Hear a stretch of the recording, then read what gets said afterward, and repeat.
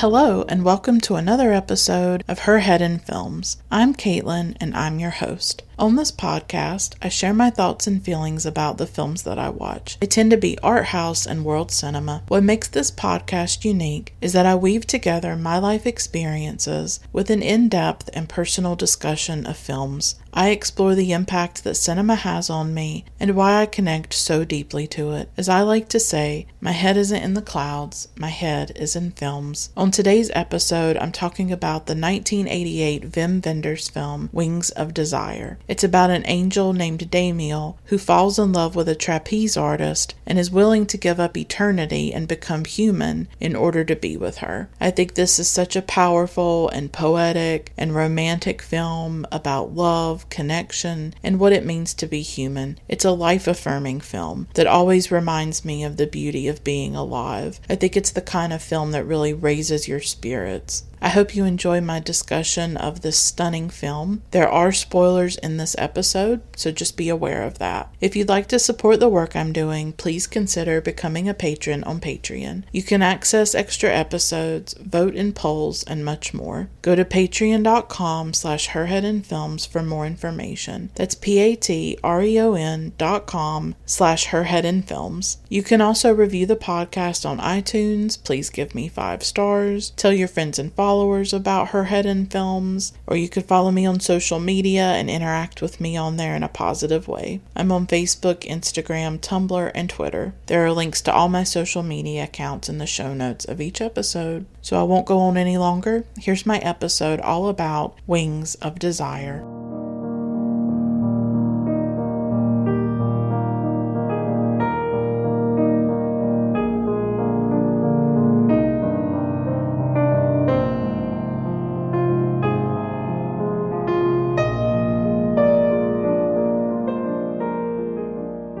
I first saw Wings of Desire in 2013, and I didn't really become like a hardcore cinephile until 2011, so Wings of Desire came kind of early for me in my journey as a cinephile, as I like to call it. I think this is one of those films where if you get it and you connect to it and you relate to it, I think it's very powerful the first time you watch it, and I know it was for me personally. You know, I was very kind of new to films like this, to art house cinema, to European cinema, and I don't know if I had come across up to that point such a poetic film. The words in the film are really written by Peter Handke. There was no script really. When Peter Falk signed on to do the film, there wasn't really a script in place, and he was open to that and he was okay with that. He said something like he was kind of used to it because he worked with Cassavetes. I have 2 episodes on John Cassavetes films, A Woman Under the Influence and Opening Night, if you're interested, and I am a fan of Peter Falk for sure, and he's wonderful in this film. I want to say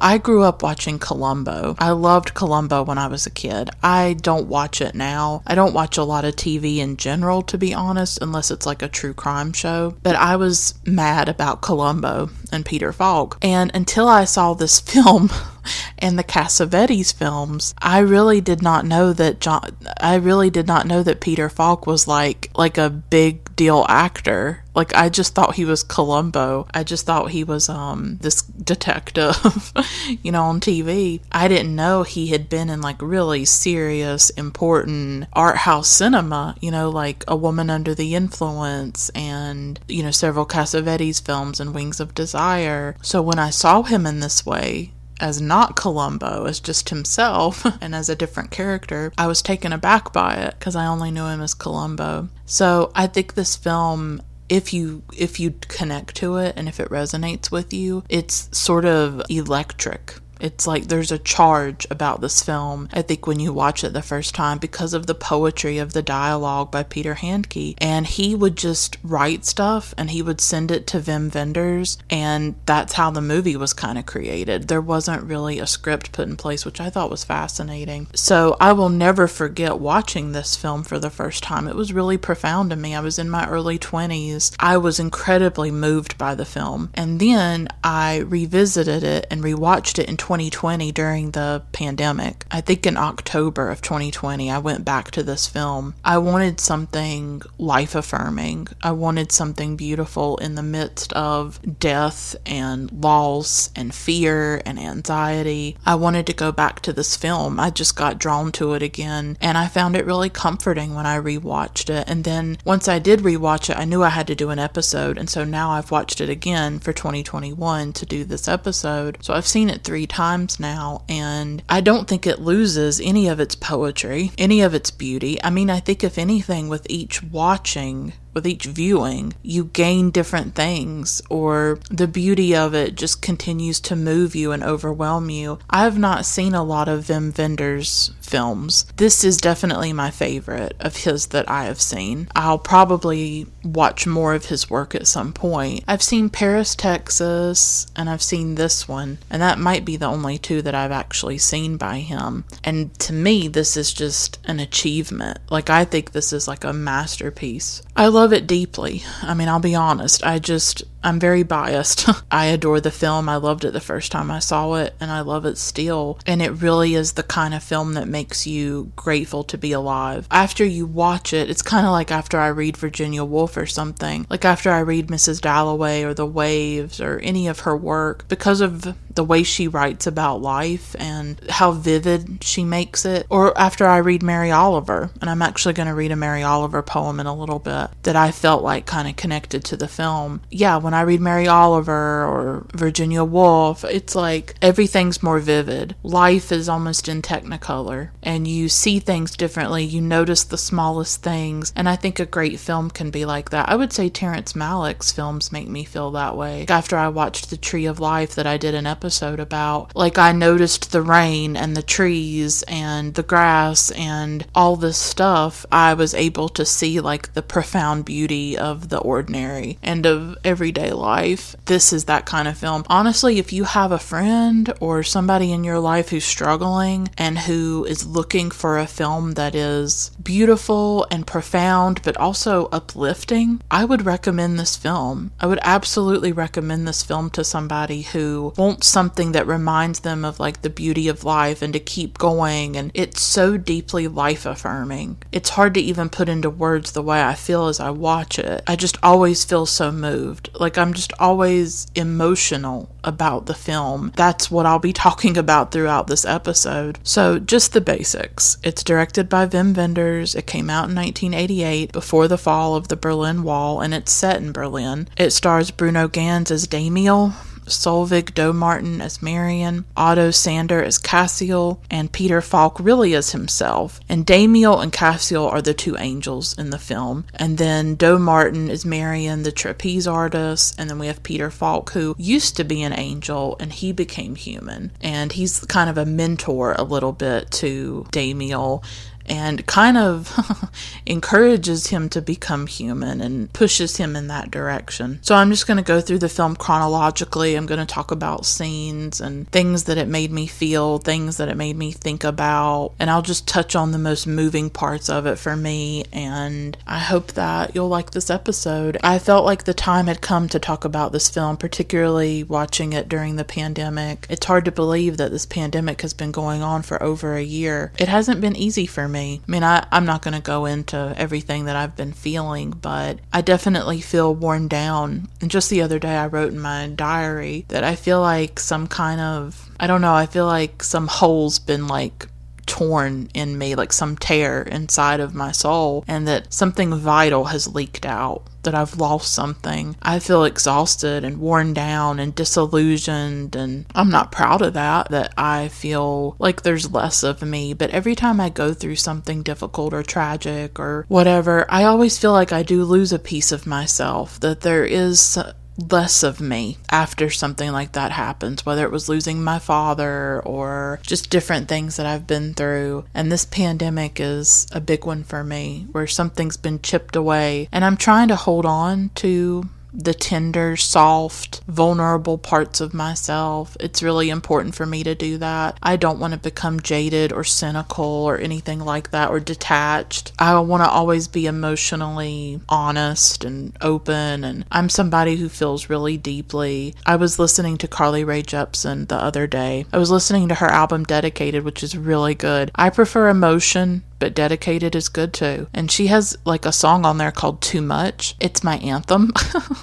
It's about how she feels too much and thinks too much and loves too much. And that's me. All of that. I feel too much. But at the same time, I would prefer that. I would prefer to feel too much than to feel nothing at all. But it's hard to feel a lot in this world. Like, this world is not always kind to people like me who are vulnerable and who feel a lot, and this pandemic has taken a lot from me, but I'm trying to hold on to what's left, and I encourage you to do the same. If you're listening and you're struggling, don't let life take everything from you. Try to hold on to those soft parts and that tenderness and that kindness and that goodness. Don't let people treating you badly or the world disappointing you, don't let it take your goodness from you and your tenderness and your feelings, for other people and for life. And I think a film like this can remind us to keep loving, keep connecting, keep reaching out, and don't let somebody else hurting you or letting you down or disappointing you, don't let that stop you from continuing to try to connect and love and reach out and give of yourself. Yes, protect yourself, but also be open.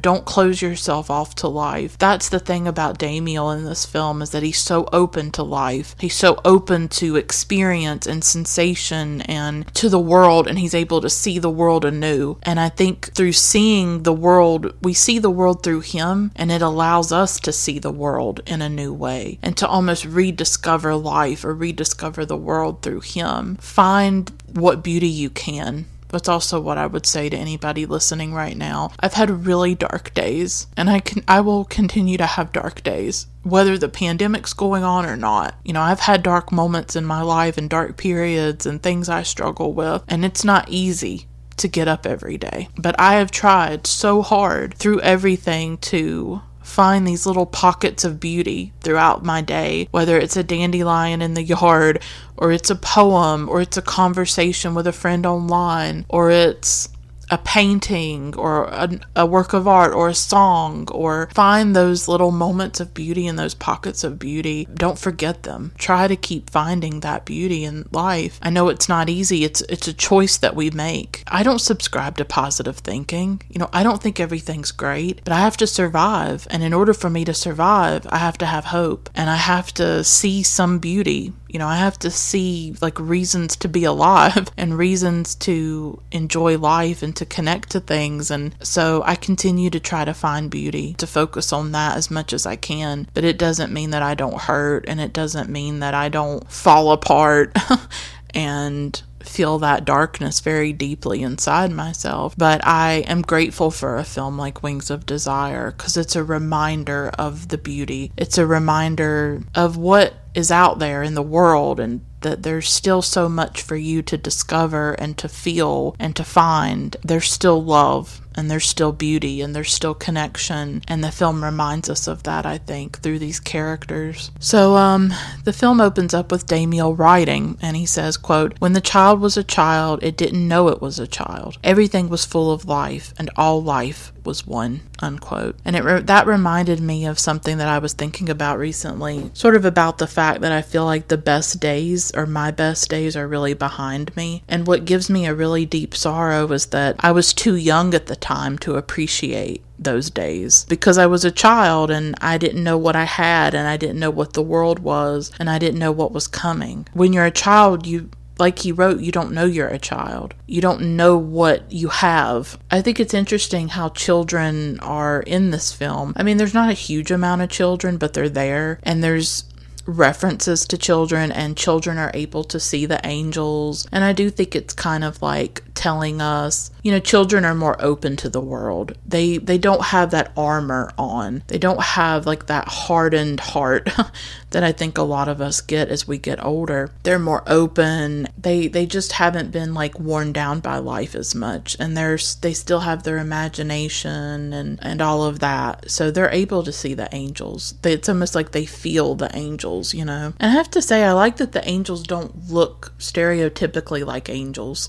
They have just like coats on and simple clothing, and they don't have like the big wings and stuff like that. I thought that was an interesting choice that Wim Wenders made, and also the fact to show them in black and white, and I think that's a fascinating metaphor, and I'll talk more about that when Damiel becomes human and it turns to color. I just think it's a fascinating technique to talk about the different worlds of the angels and the humans, and that the humans are in color. The humans are the ones with the range of experience and sensation and all of that, whereas the angels are more limited. Like, yeah, they've been around for like however many years, and they've seen history unfold, and they've been around for eternity, but they're also limited because they're not alive, and they don't know what it's like to be human and to be alive. Their world is in black and white, and it's more simple and austere, while the world of humanity is bright and vivid and colorful. I just think it's an interesting,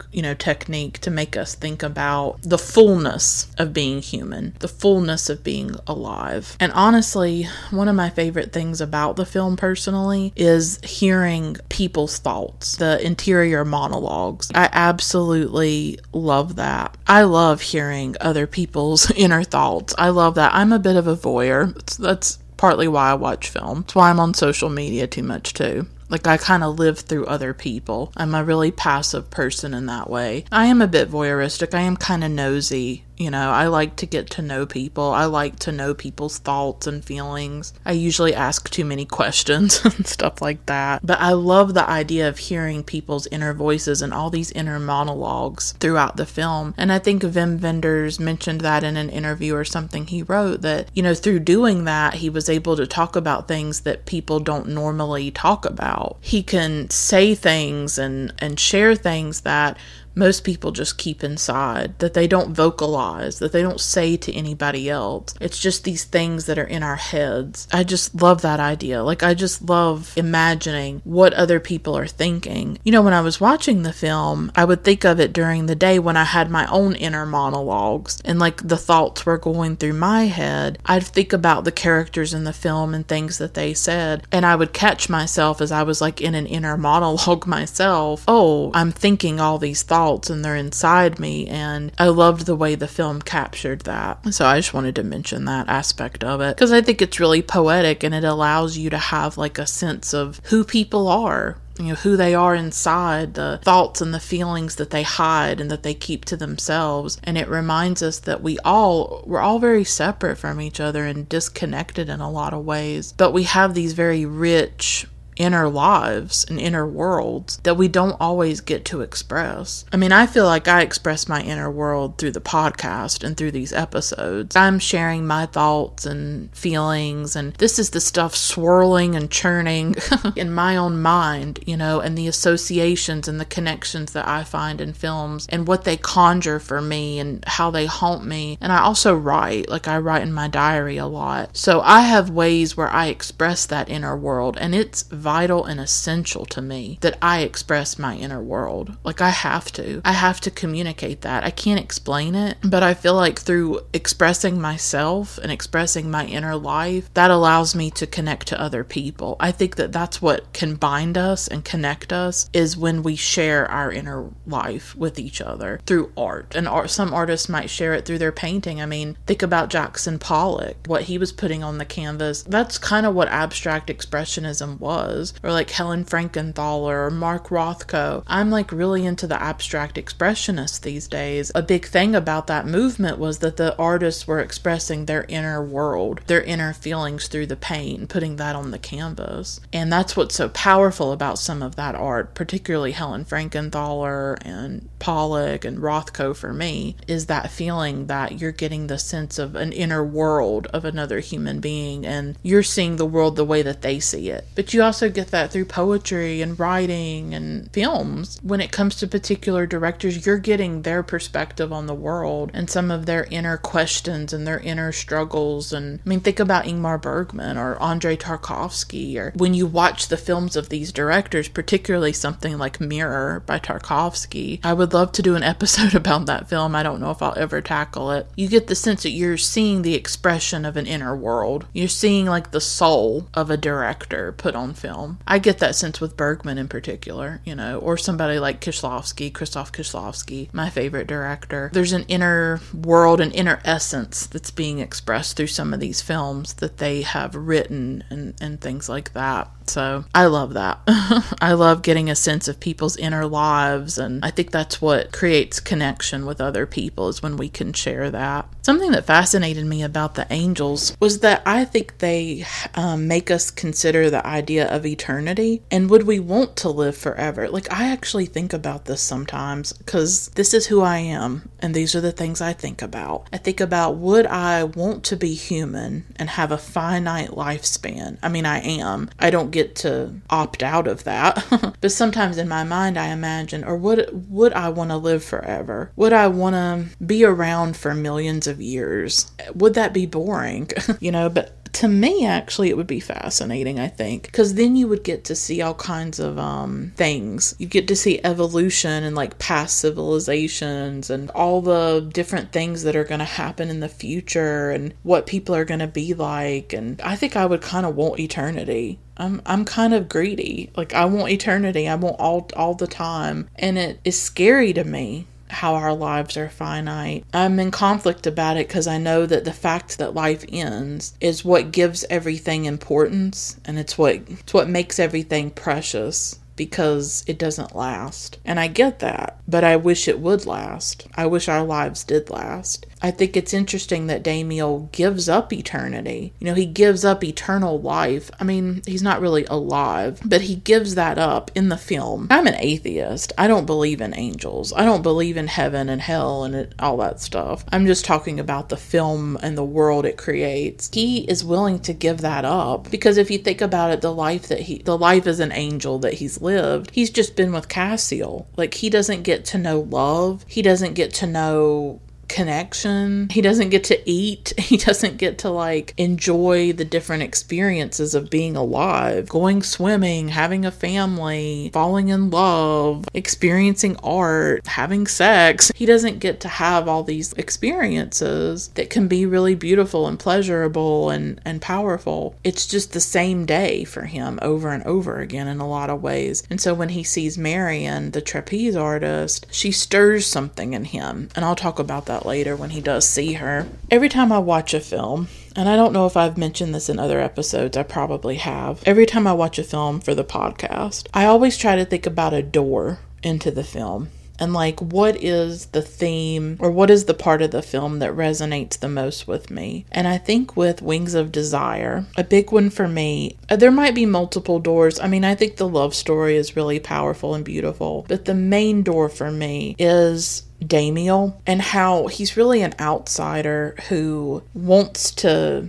be part of the world, and he wants to be part of humanity, and he wants to be seen. To me, that's the most profound thing about him. He wants to be seen and he wants to be loved. So much of his life is being around people, but not being noticed or acknowledged by them. They don't see him, they don't talk to him, they don't interact with him. He's always an observer, like a voyeur. in a lot of ways. And so I do see him as an outsider. I see him as a representative for people like me. This is a big part of my life and my experience. I feel very invisible in the world. He's a representative for people like me who are always on the outside looking in. We are watching life but never participating in it. And we never feel like we truly, fully belong. And so I think his desire to be human is a desire to be seen and loved and known, to be part of something, to feel alive, and to interact with other people rather than being above it all and separate from it. The angels are really like a contrast to humanity. They can't eat. They're in black and white. They don't have these sensuous experiences. What they lack is a reminder of what we have as human beings. So what the angels don't have is what we do have. And that's why I think the film is life-affirming, and it's a reminder of, oh, we get to have all that. We don't live in black and white. We have love and connection and all the things that are part of living. We've got poetry, we've got films, right? We've got books and music and dance and theater and all kinds of stuff. All the things that make up our lives. And Damiel talks about that. He says, quote, "Sometimes I get fed up with this spiritual existence. I don't want to always hover above. I'd rather feel a weight within, casting off this boundless freedom and tying me to the earth. At every step, every gust of wind, I'd like to be able to say now, and now, and now, no longer forever and for eternity. To take the empty seat at a card game and be greeted by the others, even if just with a nod," unquote. I think that's fascinating, the way he's talking about time. We as humans, we only have the present moment. But he as an angel has eternity. But what good is eternity when you're alone? Or when you can't have love and connection and beauty and experience anything. You know, if you're always on the outside and you're always just watching things and you have no control and you have no effect, what good is all that time? Like, who are you sharing it with? What can you do with it? He wants to be human and live in the now. He wants to be fully alive and able to engage with other people and connect with them. So that's the big thing for me with this film and Damiel, is that it's about a person going from the outside to the inside. It's about someone separate from the world who is entering the world and wants to become part of the world. That speaks to me as someone who always has felt like I don't belong and I'm an outsider and all I've ever wanted is to be seen and loved and appreciated and to feel like I belong and to feel like I'm cared about and part of something, that I'm part of life, that I'm part of the world. So that's the big one for me with this film, is that Damiel goes on that journey and he has to make that choice. He has to choose to be part of the world and take on the pain, but also take on the beauty and the pleasure that comes with it too. And he takes a risk. He takes a chance becoming human. But to him, it's worth it to go within and to become part of the world instead of separate from the world. And so that's very powerful to me personally. I think maybe he's also just tired of his own powerlessness. He can't do anything. He can't talk to anybody. He can't affect other people's lives in any way. He's just completely separate from everything. There's this one scene on the subway that really made an impact on me when I rewatched the film, because I would say during the pandemic in particular, but even before then, I had come to a place where I really wanted to try to work on myself, and I wanted to sort of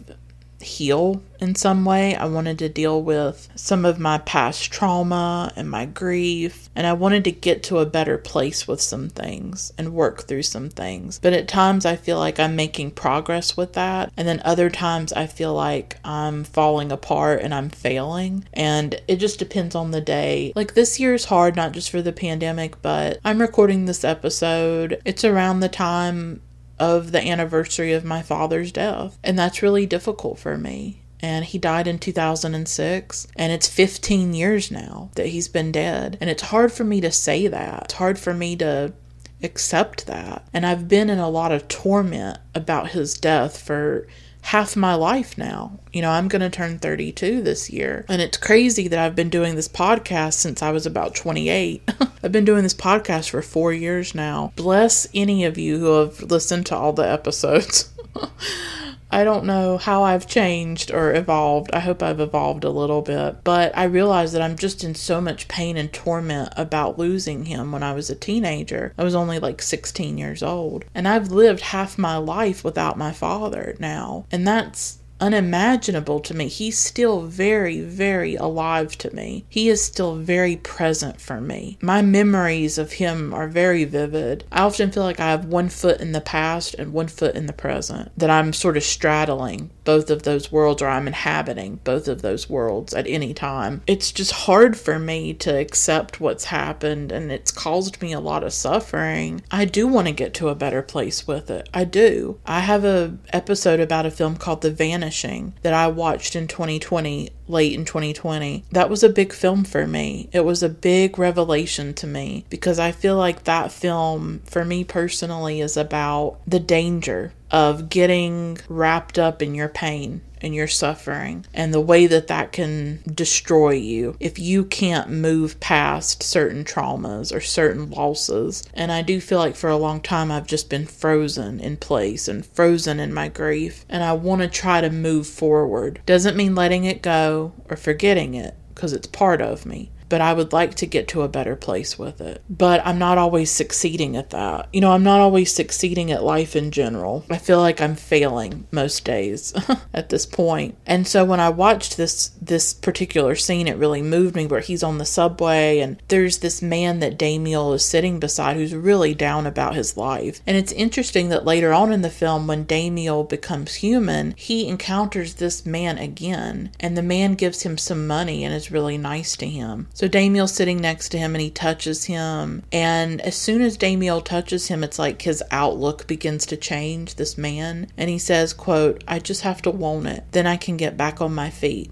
I let myself go. I can pull myself up again," unquote. And I just love that. I let myself go. I can pull myself up again. That speaks to me, because it gives me hope that, you know what, even though I'm having a bad day or a bad week or a bad freaking month, to be honest with you, I can still pull myself back up out of it. I don't have to fall apart completely or fall off the horse completely. I can still do better. I can still make better decisions. I can still get it together, okay? And that's what that scene made me feel, is like, oh, I can do this. I can do this. I can keep trying to heal. I can keep trying to not define myself by my suffering. I don't have to get so wrapped up in that pain that it's all that I can see. There's more to me than that wound. I am more than that wound. But sometimes I just get lost, and it's like all I can see is the pain. All I can see is what's missing in my life instead of what I still have and what's left. I was listening to just this amazing song by Wise Blood, and it's from her album called The Innocents, and it's not that famous of a song. Like, her biggest album has been Titanic Rising, which is amazing. There's a song on that album called Movies that makes me feel things I can't put into language. I will never be able to put it into language. So the other night I was listening to The Innocents. I haven't gone through all of her albums yet, but I've loved Titanic Rising ever since it came out in 2019. So I decided one night I was going to listen to some of her other music, and I came across this song called Bad Magic. There are just some amazing lyrics. I listened to this song and just wept. I absolutely wept. And it's really about surviving, going on, and finding a way forward in your life. Like, there's the one verse that just kills me, and so I'm gonna read it. And I swear to you, I just cried and cried listening to this song. I couldn't deal with it. It moved me so deeply. It spoke to me. And so I think it's an amazing song. She sings, "Make the best of death and love what's left. You're not just a time bomb just 'cause you went off. Don't mean you're scattered everywhere. It's still there in the palm of your hands. Just give it one more chance. Don't wait to understand. Just find a new way." I love that. Find a new way. That spoke to me. That's about finding a way forward through your pain. And it's about rebuilding and remembering that you're still there. You haven't lost everything, and you can still go on. You can still keep living no matter what has happened. Even if you have failed, even if you let yourself go, even if you feel like you don't have anything left, find a new way. I just love that idea, of finding a way forward, finding a way to live. And I do think that art can be part of that. That a film like this and watching it can be very powerful in helping us find a way to keep living and to find things to live for. I do believe that. I believe that art can be life-saving. I do think a song can save your life. Yeah. Tori Amos has saved my life many times. I think our connections with other people can save our lives. That has been the case for me through this pandemic. I've had some really lovely people in my life that I've had conversations with and reached out to who have been there for me, and I've been there for them, and that has saved me. Art has saved me. Love has saved me. I wouldn't be here without my mom, after my dad died. Like, my mom and her love, that's why I'm alive. So yeah, I take this stuff really seriously. Art is serious to me. Love is serious to me. Movies are serious to me, and what I feel about them and how they affect me. So yeah. And so this scene spoke to me, and that Wise Blood song spoke to me, because that's what he's talking about, is finding a new way. That's what he's talking about, is rebuilding himself, pulling himself up again, even though things seem hopeless, even though he let himself go. And that spoke to me in 2020 when I watched the film, and it speaks to me now as well. When I get in really dark moments and very difficult days, I need that message. I need it. So Damiel finally meets Marion, and she's our trapeze artist. She has like fake wings. It's very interesting, the contrast where he's a real angel who has wings. You don't see them, but throughout the film you'll see wings sort of like appear on the screen, and she's wearing wings as a trapeze artist, or trapeze. I don't know why I'm saying trapeze. Overlook me, trapeze. It's not a word I say a lot.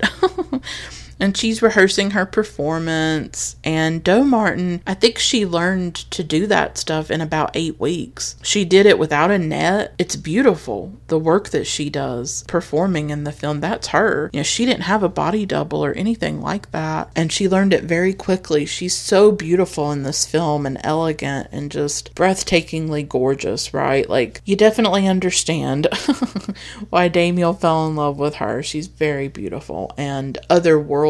The way that she can do all of that trapeze stuff, right? He watches her and he's sort of enraptured by her, I think. And so she's part of this circus, and their last performance is coming up, and then they're gonna leave. They're gonna leave Berlin. I think Marion has some of the best dialogue, or I guess it's really monologues, in the film, and her inner thoughts are so poetic and rich and beautiful. She has one scene where she says, quote, "Time heals all, but what if time itself is the disease," unquote. That's always one that stayed with me. And there's one scene where she's like sitting outside in her robe, and she's just kind of staring into space, and she's this woman who feels very deeply. She's a woman who isn't afraid to be on her own. She wants love, but she isn't desperate for it. She can be alone. She doesn't necessarily need a man or anything like that. I think for her, love is like spiritual, I think. And I do think with this film, this is love that's like spiritual. This is the idea that love expands us, that love makes us grow and evolve and become our better selves. This is not about love as like, oh, I want this fantasy, or I want this dream, or I want somebody to save me. I mean, they do save each other. I think they save each other. And I do think love can save us. Yeah, I do. But this is more about love as like a spiritual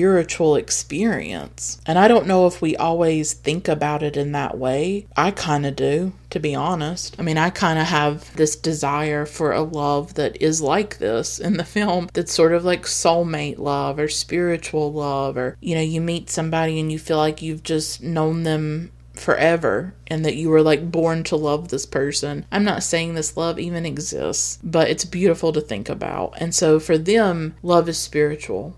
And it's also life-saving. I mean, she's the reason he wants to be human. It's this very epic type of love that probably few people ever get to experience, you know? And Marion says, quote, "I waited an eternity for someone to say a loving word to me," unquote. She is looking for love. You know, she wants to be loved, but I don't think she's desperate for it. And she's not going to settle. That's the sense I get about her. Like, she is not going to settle for anything less than, like, soul transforming love. You know, breathtaking, transformative love, spiritual love. I think she wants that, and I don't think she's going to settle for anything less than what she deserves and what she desires. And I think that's a beautiful thing about her, is that she just seems like a woman. She's the kind of woman I'd like to be. A woman who is like comfortable in her skin and knows what she wants. If a man comes along and he's going to give her what she wants, great. If he's not, bye. You know, she's not desperate. She can be alone. She's going to wait until she finds the right person, and it's what she desires. That's the sense I get about her. She's independent and strong in that way, I think. She's not desperate. Maybe I have a bit of desperation about me that I'm not comfortable with, for sure. She wants love, but she can also be alone. Like at one point she says, quote, "As a child, I wanted to live on an island, a woman alone, gloriously alone," unquote. So she's fine. She's fine not being in a relationship. But if she is going to be in one, then I think she wants it to be deep and substantial and meaningful and serious. Serious. She says that at the end of the film when she meets Damiel. Now it's getting serious. I think that's like a quote. That's what she wants. Something spiritual and serious. And I really love that scene where she goes into her trailer. She puts on the Nick Cave record. I'll talk about Nick Cave later.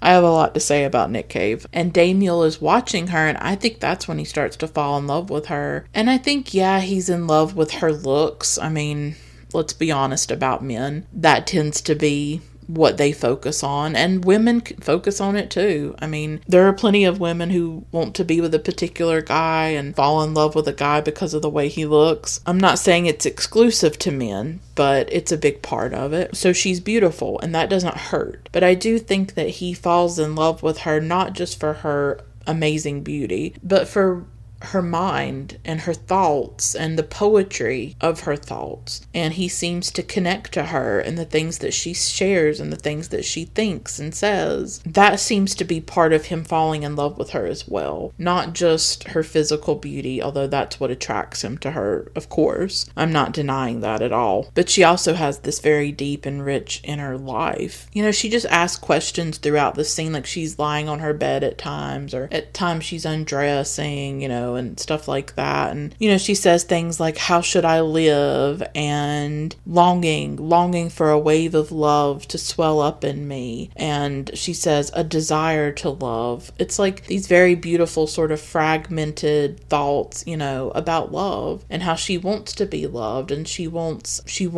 that experience. So I think that's a really beautiful scene. And this is a woman who's very serious about love, and that's the sense that you get about her. And from that scene, it goes to another one where there's this crash that's on the street. This is a really moving scene to me. Like, really moving. If any of you listening, if you've ever like been on the road and passed by an accident where you knew somebody had died, I think this scene is very powerful at thinking about the last moments of a person. And what would you think about? We don't know. We'll never know what a dying person thinks about. So this scene in particular is very poetic in imagining that this man who's dying from an accident, you know, he's dying on the street, that his final thoughts would just be these sort of fragments of like all the things really that he's gonna lose because he's dying. This scene is another reason why I think the film is life-affirming, because as he is listing out all these things that he's going to miss and that he's not going to have anymore because he's going to be dead, it reminds us, the living, those of us who are watching the film, that we still have those things. And it reminds us of the beauty of those things and to cherish those things. He says, "I should have told her yesterday I was sorry." So he's thinking about how he wished he had said sorry to someone he loved. And Damiel comes to the crash site and he puts his hands on the man's head. It's this powerful moment of like trying to comfort. I think that's what's really beautiful about Damiel and Cassiel. They can't change anything. They can't stop someone from jumping off a roof. They can't stop someone from dying. They can't stop someone from feeling like a failure, feeling like their life is just useless and worthless. But what they do try to do is comfort. They try to touch the people. And when they touch them, sometimes it affects the person that they touch and it calms them or it comforts them. And I do think that I myself, that's what I try to do when it comes to people I care about and stuff. What I try to do is to offer comfort and solace and consolation. And I feel like we don't care enough about each other in this world, particularly in this country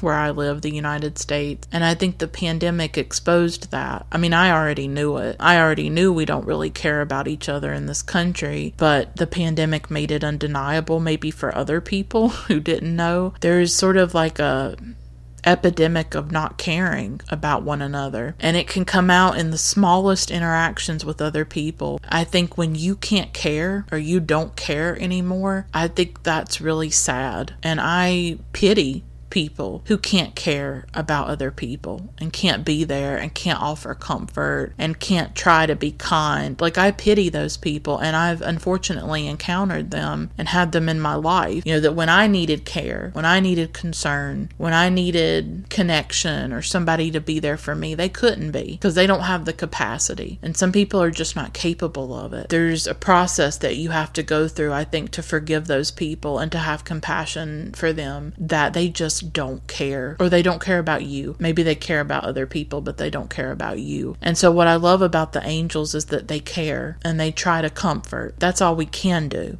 in the world, is to try to care about one another and comfort one another if we're able to. You know, even in some small way. I hope that these episodes reach people when they need them, when they need a voice or they need a comfort. I mean, I don't know. I've gotten messages from people who say that it is a comforting podcast, that they do feel that when they listen to some of the episodes, and that gives me solace and that gives me comfort to know that my voice reaches people all around the world and in whatever place they may be in their lives. I believe in solidarity. I believe in connection. I believe in caring about other people, and I'll always be that way, I hope. And so that's something powerful about the angels, is that they care and they try. And so Damiel puts his hands on this man's head, and the man is just listing out things and saying things. Quote, the morning light, the eyes of a child, swimming by the waterfall, the spots from the first drops of rain, the sun, bread and wine, hopscotch, Easter Sunday, veins of leaves, the billowing grass, the colors of stones, the pebbles in the stream bed, the white tablecloth outdoors, the dream about the house inside the house, the person asleep in the next room, the peace and quiet of Sunday, the horizon, the light from the room in the garden,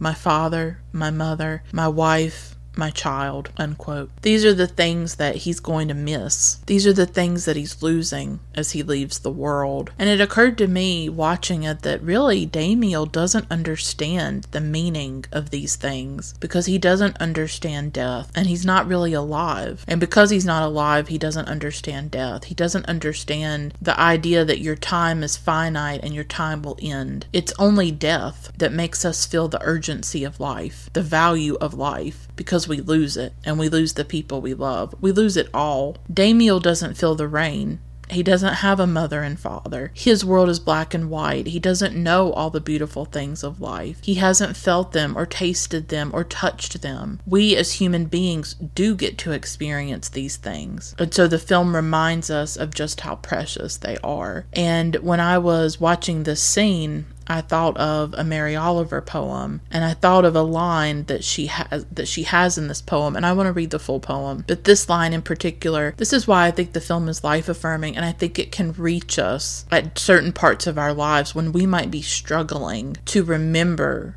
the value of life and the beauty of life, because it can be hard. All of us just went through a global pandemic, and as I record this, we're still going through it, and other parts of the world are going through it even worse. People are still being buried. People are still dying. We are in some dark times, and sometimes we do need those reminders to keep going, to hold on. So in this poem, it's called Spring, and as I record this episode, it's spring. She says, quote, "There is only one question, how to love this world," unquote. And that is the question, isn't it? How do we love this world? This world of pain and suffering and genocide and violence and trauma, where our lives seem disposable and expendable, where everything seems meaningless and senseless, where we can't make sense out of anything.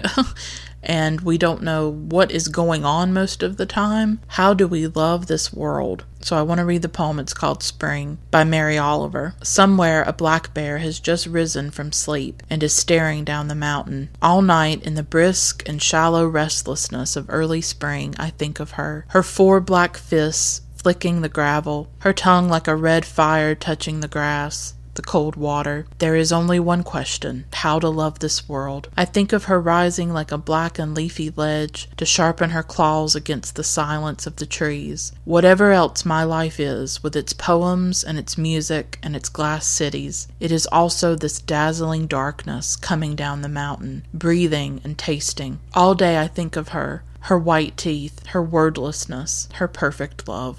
That's the poem.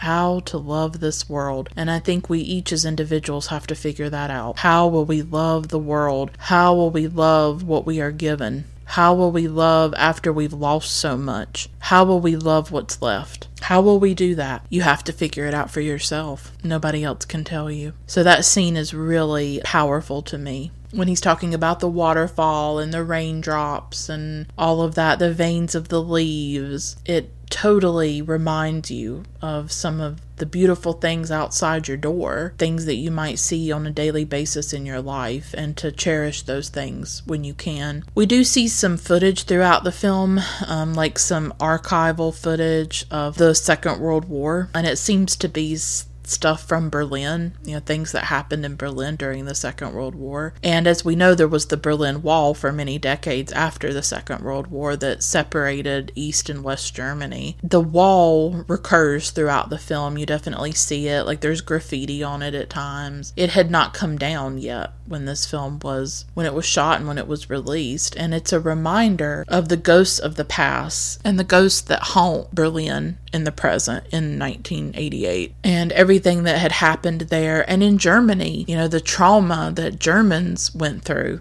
right, with the war, and that Europe went through. And this is a film about a city. It's like a love letter a bit to Berlin. And Wim Wenders in an interview said that he had been away from Germany for a while. He made some English language films. This was like his first German film in a while. And it's a bit of like a love letter to it. And he wanted to go back to it and look at this city. And it's a very symphonic film in that way. It's about the people of this one particular city, right? I'm not German, and I'm not going to speak to the granular issues in Berlin in the 1980s, obviously. I'm sure I may have German people listening to this episode, so I'm not even going to pretend to understand all the intricacies of the Berlin Wall and East and West Germany and the Second World War in Germany, right? I'm not going to pretend to know all of that, but the Berlin Wall is an important part of the film, and it's definitely there. And that archival footage is there, and it's like the ghosts that haunt Berlin and the people of Berlin and the people of Germany. The film that Peter Falk has come to star in is a World War II film. It's about the Nazis. So we have reminders throughout the film of, this very dark past in Germany of fascism and the way the Nazis took power and what they did and all of that. So history is very present in that city and in the film as well. At one point, Damiel says, quote, "I've been on the outside long enough, absent long enough. I've stood outside the world long enough. I want to enter into the history of the world, or even just hold an apple in my hand, unquote. And I think that again speaks to what I feel about Damiel, is that he's an outsider, and he doesn't want to be an outsider anymore.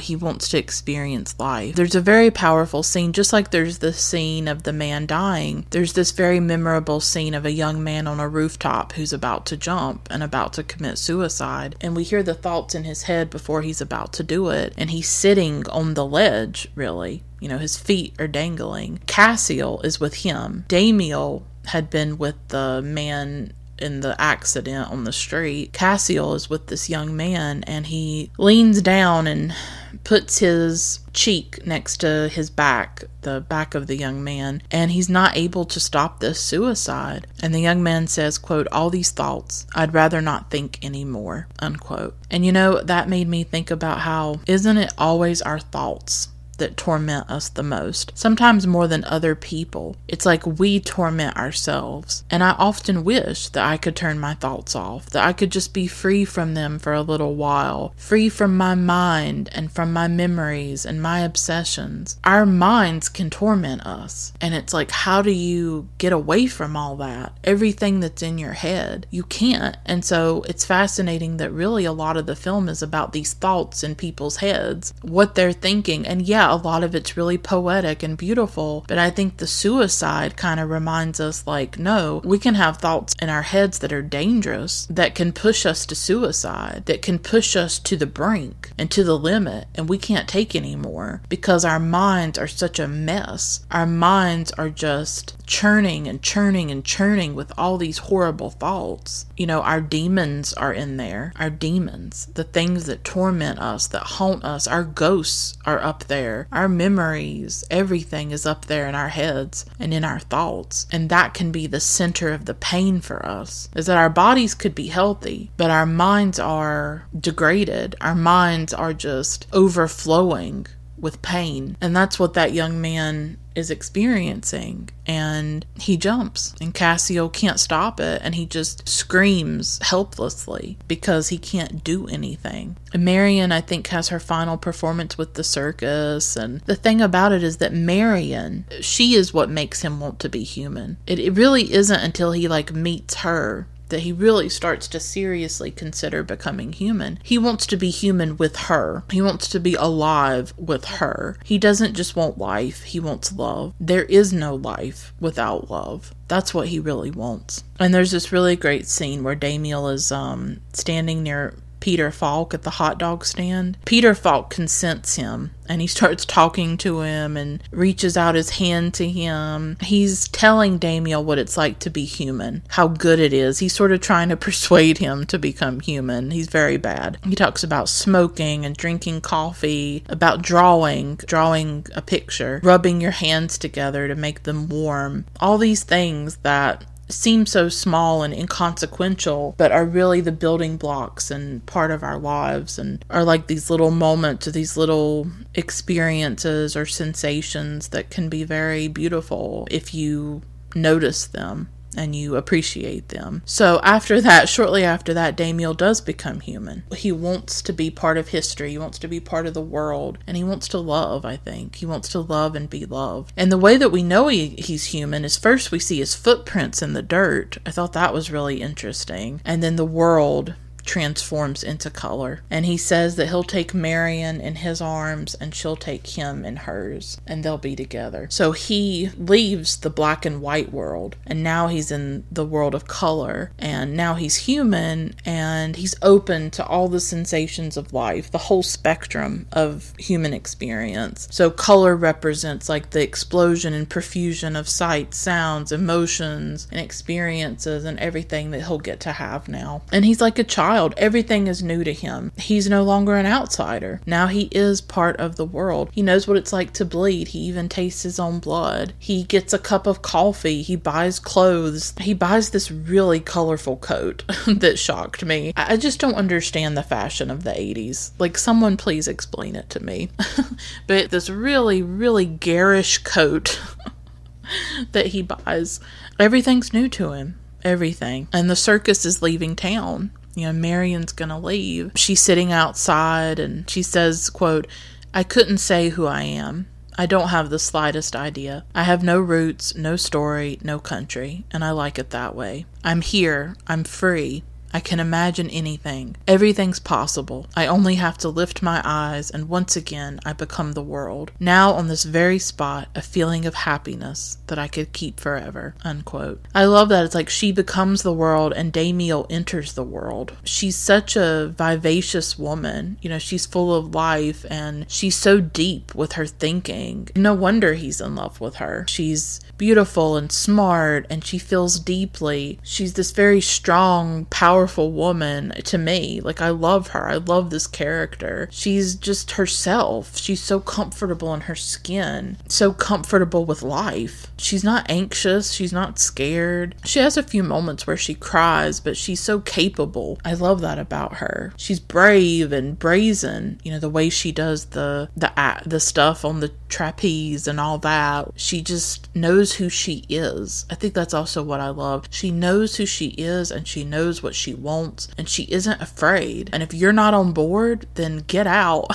and leave her alone. I wish I were like that. Maybe I can try to be more like Marion in my life. I gotta do that. I love how at one point Damiel says of Marion, quote, "She'll teach me everything," unquote. And it's like love is what teaches us how to be human, how to be alive, how to live. And he knows that she's going to teach him everything. Like, he's going to learn from her. I love that. It's almost like a reversal, a little bit of power, or like those gender roles. Because usually it's like the man telling the woman or teaching the woman, and she's learning from him, right? And I love how he's open to learning from her. She has the wisdom. She has the knowledge of how to be human, of what it means to be alive, and he's going to learn from her, and he wants to learn from her. I really like that. I hadn't even thought about it until now. Damiel goes to this concert where Nick Cave and the Bad Seeds are playing, and Marion is also at that same concert, and that's the concert where their paths are going to finally intersect and cross as human beings. Now, of course, earlier in the film, he had seen her and watched her, but she didn't know he was there, and it was a very passive, voyeuristic experience, right? Now, they're both human, and they're both going to meet each other. So I wanted to linger a bit on Nick Cave for a moment. I'll try not to, go on forever about Nick Cave, but I got stuff to say about this man. So, Nick Cave is performing a song called From Her to Eternity. Just recently, the woman who wrote that song, Anita Lane, died, and Nick Cave wrote this very powerful tribute to her, and I'll get to that in a moment. But first I want to talk about just the importance of Nick Cave to me. So during the pandemic, I've gotten really into music. I've always loved music. I always obsessively listen to music. It's always been a big comfort to me, along with books and films. But a big, big comfort and solace to me has been music. And I've gotten into all kinds of people that I had previously not really listened to. And those would include like Joanna Newsom, who I really adore, and PJ Harvey, who I've gotten really into. Portishead. I went through a period where I was obsessed with Portishead. Recently, I got really into Vashti Bunyan, because I just love her voice. I've gone back to Jason Molina. I already loved Jason Molina deeply, but I've been listening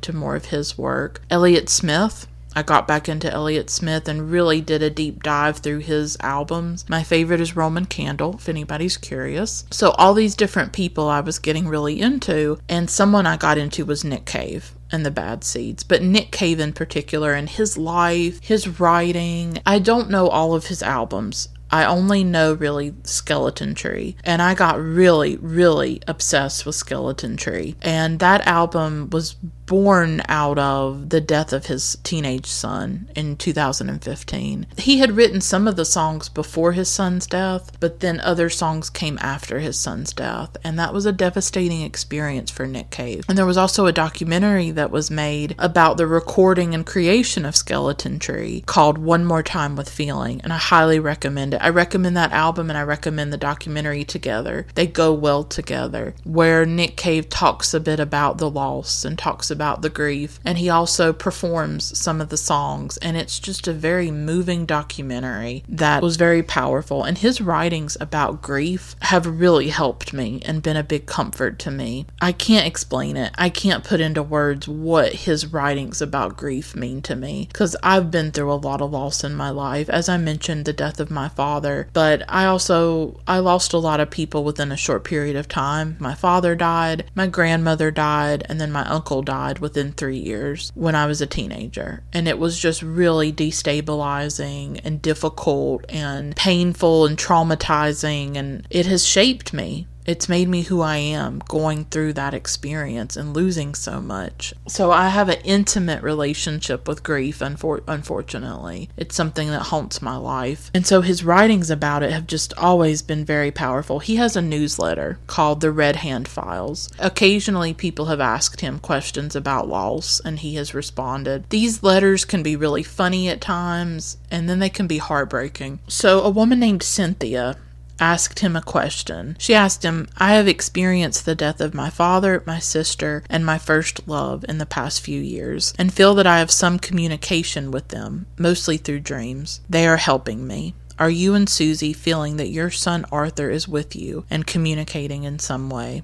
And so Nick Cave responded to this question from Cynthia, and he said, quote, this is a very beautiful question, and I am grateful that you have asked it. It seems to me that if we love, we grieve. That's the deal. That's the pact. Grief and love are forever intertwined. Grief is the terrible reminder of the depths of our love, and like love, grief is non-negotiable. There is a vastness to grief that overwhelms our minuscule selves. We are tiny, trembling clusters of atoms subsumed within grief's awesome presence. It occupies the core of our being and extends through our fingers to the limits of the universe. Within that whirling gyre, all manner of madnesses exist. Ghosts and spirits and dream visitations and everything else that we, in our anguish, will into existence. These are precious gifts that are as valid and as real as we need them to be. They are the spirit guides that lead us out of the darkness. I feel the presence of my son all around, but he may not be there. I hear him talk to me, parent me, guide me, though he may not be there. He visits Susie in her sleep regularly, speaks to her, comforts her,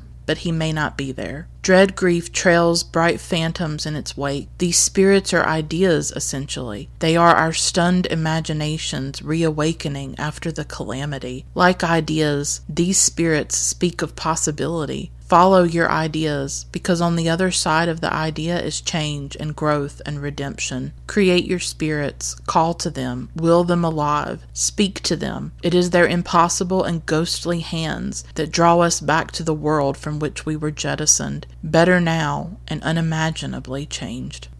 I can't deal with that. If we love, we grieve. What's so painful about being human, and this is what Damiel does not yet know, but the most painful part of being human is losing what we love, losing who we love. So while there is beauty to this life, and there's all the beautiful things that Damiel gets to have, he may lose that. He could lose Marion, but he's willing to take the chance of losing her in order to have her and to love her. And I think what's important when we lose and when we grieve is that we remember the love and we remember what we had, and that we try to be grateful that we ever did have it and that we ever knew that person. I only got 16 years with my dad. That's it. 16 years. Some people get a lot more. Most people get a lot more than I did. I only had him for half my life right now. Half my life. That's it. That's all I got. But those 16 years were rich and beautiful. I knew love. My father loved me unconditionally, fully. He taught me how to love. The people who love us teach us how to love. My mother has taught me how to love by giving me love. And so Damiel will learn to love through the love that Marion gives to him. And when he becomes human, he is opening himself to the world, but he's also opening himself up to death and to the knowledge of death and the pain of death. But to him, it's worth it in order to love and to be loved. And isn't that powerful? So Nick Cave means a lot to me. As I was watching the film and we come to this final scene where he's performing From Her to Eternity, Anita Lane died.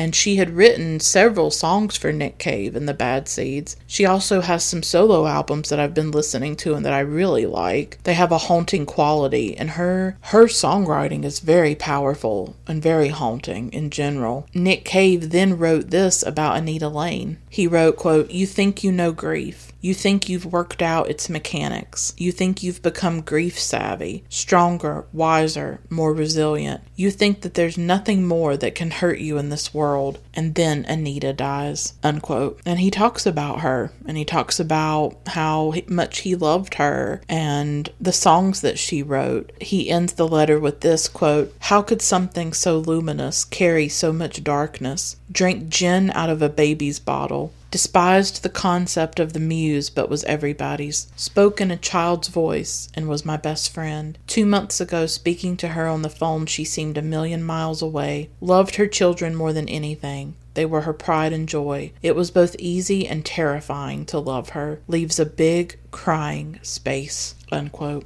A big, crying space. He loved her. You can tell he loved her and that he grieves her. And when you choose to love, you're also inviting grief into your life. Because as soon as you care about somebody and you love somebody, the possibility arises that you could lose them and that you may have to grieve them. And that's terrifying and frightening and painful. But like he said, if we love, we grieve. And it's like grief is almost the price of love. It's the price of loving. And we have to continue to love. We must. And so Nick Cave's music has been really important to me, and his writings on grief have been important to me. And I just wanted to take some time to acknowledge that and talk about it. It's my podcast, and I'll talk about what I want. And I wanted to go on a tangent about Nick Cave. But go and find his newsletter and read it and cherish his writing. Listen to his music. Listen to Skeleton Tree. Watch One More Time with Feeling. Do it. Because it was powerful for me and it was really moving for me to do all of that. So Damiel and Marion meet at this concert. They're both at the bar and they have finally found each other. This is like the big scene in the film. To me, there's the implication that they are soulmates. They're absolutely soulmates. He gives up everything for her. He gives up eternity.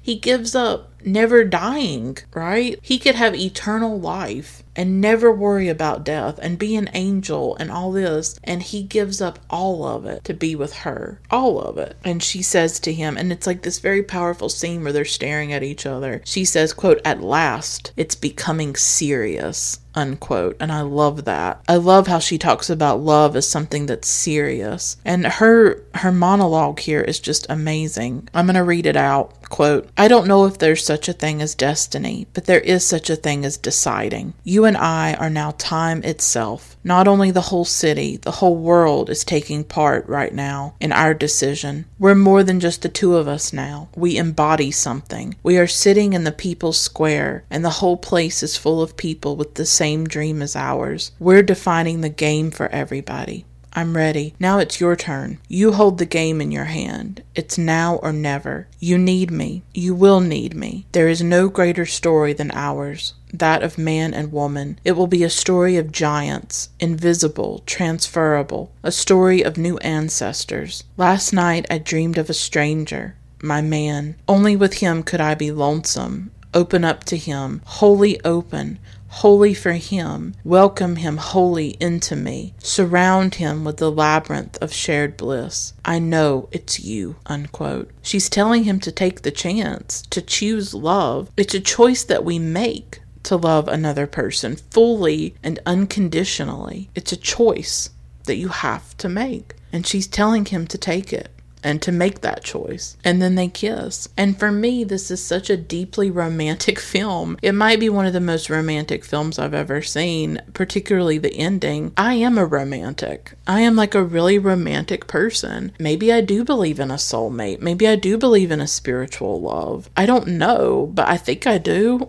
I do. I believe in serious love. I believe in deep love. I believe that maybe there is somebody out there. I don't know. I don't know if I'll ever find him because I'm too terrified of rejection, and I just can't deal with men because they just confuse me and make no sense to me most of the time. So I don't know if I'll ever find him, but I maybe believe he could be out there. I don't know. But this is like a love that moves heaven and earth. The love that poetry is written about. The love we all dream about. It's like cosmic, undeniable, eternal. In an interview, Wim Wenders said that he was inspired by the work of Renee Maria Rilke, who is an amazing writer, very important to me. Rilke was an Austrian poet and writer, and he had a big impact on me when I was younger. When I was like a teenager, I read Letters to a Young Poet. That book was so important to me. Like, I'm a writer, and I've written since I was a teenager, and writing has always been important to me. Books and literature have always been important to me. Letters to a Young Poet, I think for a lot of writers, is a seminal book. It's just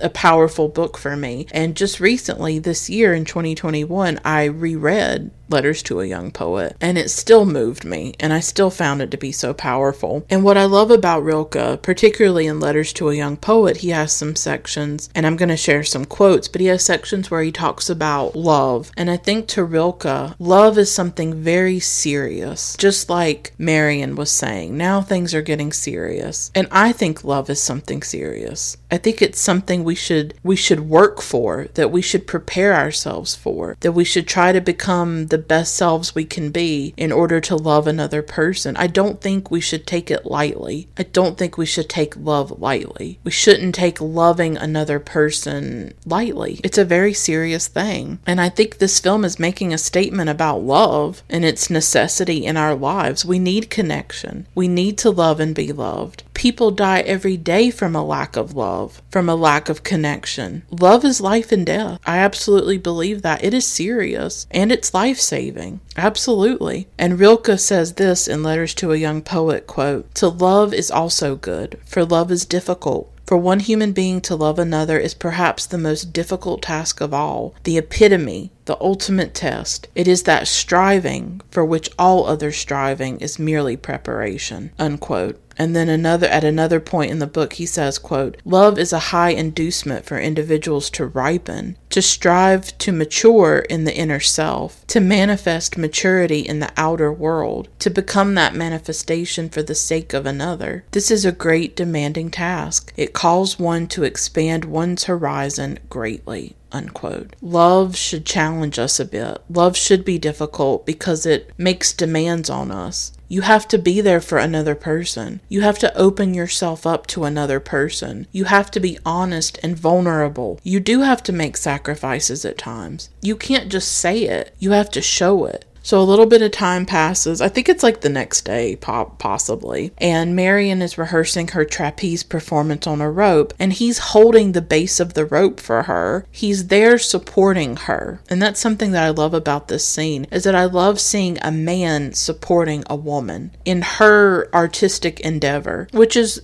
being a trapeze artist. That's artistic. That takes like so much artistry and also athleticism. And he is supporting her. He's learning from her. She's teaching him how to love and how to be a human being. I love that. And I love what Damiel says at the end. He says, quote, "Something happened. It's still going on. It binds me. It was true in the night, and it's true now during the day. Even more so. Who was who? I was inside her, and she was all around me. Who in the world can claim that he was ever truly together with another human being? I am together. No mortal child was conceived, only an immortal shared image. I learned to be amazed last night. She came to take me home, and I found home. It happened once upon a time, and so it will be. The image that we created will be with me when I die. I will have lived within it. Only my amazement at the two of us, my amazement at man and woman, has turned me into a human being. I know now what no angel knows." Unquote. Loving her is what makes him human, and being loved by her is what makes him human. Being able to give love to another is what defines our humanity. That's why this film is so powerful, is that in a way it's a love letter to love. It's saying that this matters. This is worth living for. This is worth sacrificing for. This is worth giving up everything for in order to love another person and to share your life with them. And I think that's gorgeous and beautiful and like, yes, please.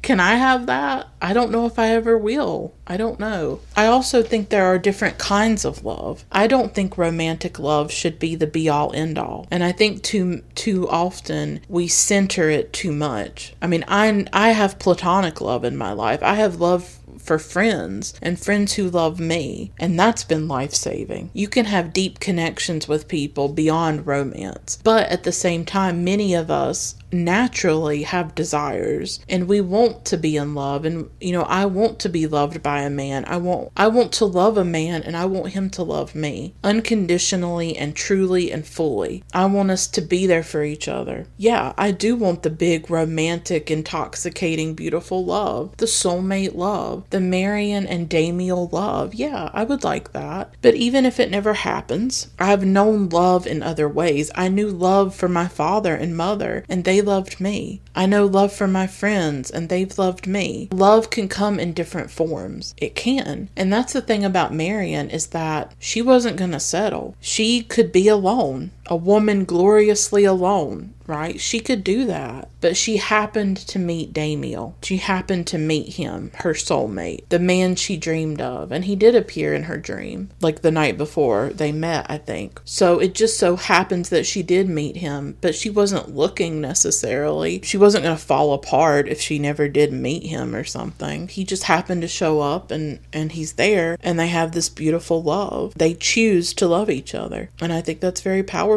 And I just love the idea that he's learning from her. She's teaching him. He's supporting her, holding the bottom of that rope. It's like a relationship of equals.